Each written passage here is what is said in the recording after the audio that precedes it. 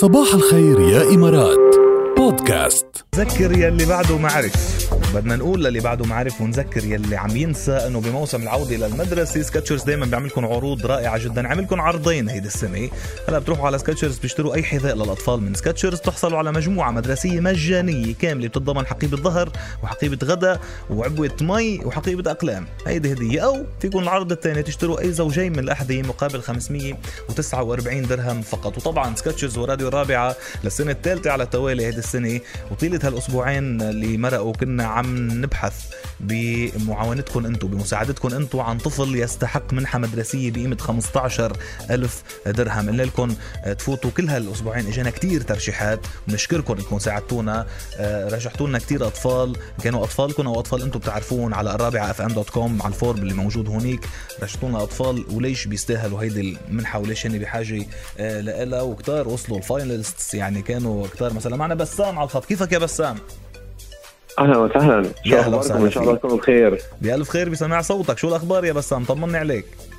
الله يكرمك. الحمد لله، انا مبسوط كثير ان انا معاك على الراديو. يا ميت هلا، انا اللي مبسوط فيك وبسمع صوتك. انا بتذكر يا بسام انه انت رشحت لنا، مش بنتك، رشحت لنا بنوتي تلميذة عندك. مزبوط. انت بتعلمها او شيء؟ خبرنا رجع القصة. مزبوط. سريعا.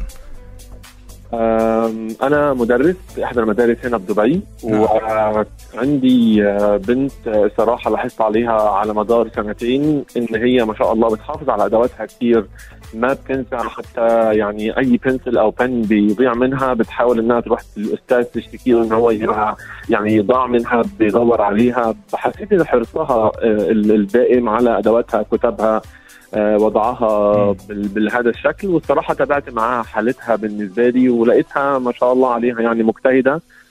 ولكن يعني هي من أب أو أم منفصلين، وهي يعني مرات بتكون يعني غير قادرة إن هي تدفع باقي مصاريف المدرسة. فالصراحة رشحتها لأني ممكن تكون الجائزة إن شاء الله ليها. يعني شو اسمها البنوت؟ اسمها هيا. اسمها هيا. قديش عمرها تقريبا؟ 11 سنة يعني. 11 هي جريد 6 ورايح لجريد 7. طيب يا بسام يا أستاذة لهيا، نحن بدنا منك يا بسام، أنت لازلت على تواصل مع لهيا؟ إيه ما أنا مدرس تبعها لسه على تواصل معها. يعني مع وليد أمرها. طيب بدنا إياك تخبرهم أنه بفضلك أنت سكيتشيرز وراديو الرابعة قدموا لهيا منحة مدرسية بقيمة 15,000 درهم يا بسام. الله أكبر. مبروك عليك ومبروك على هيا. سبحان الله.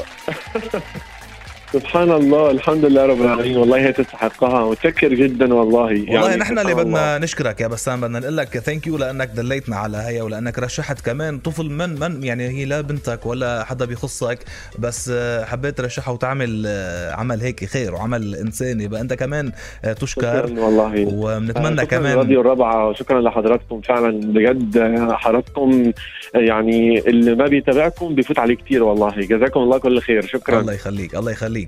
يلا مبروك عليك وعلى هيا طبعا. ونحن منحييها ومنبوسها بجبينها لهيا ومنتمنى لها التوفيق ومنقول لأهلها كمان هالسنة المنحة المدرسية على سكيتشيرز وعلى راديو الرابعة بقيمة 15,000 درهم بفضل استاذك يا هيا بفضل بسام يلي دلنا ويلي رشح لنا اياك وخبرنا عنك. وقريبا اكيد بيتواصلوا معك خلال الايام تحت الهواء يا بسام لحتى ياخذوا منك كل التفاصيل وتواصلوا مع هيا والى اخره. اوكي.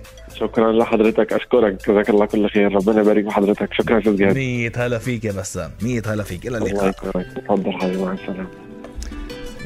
الختام مع عاصي الحلاني وقومي رقصيلي بعد. هاف ا نايس ويك اند.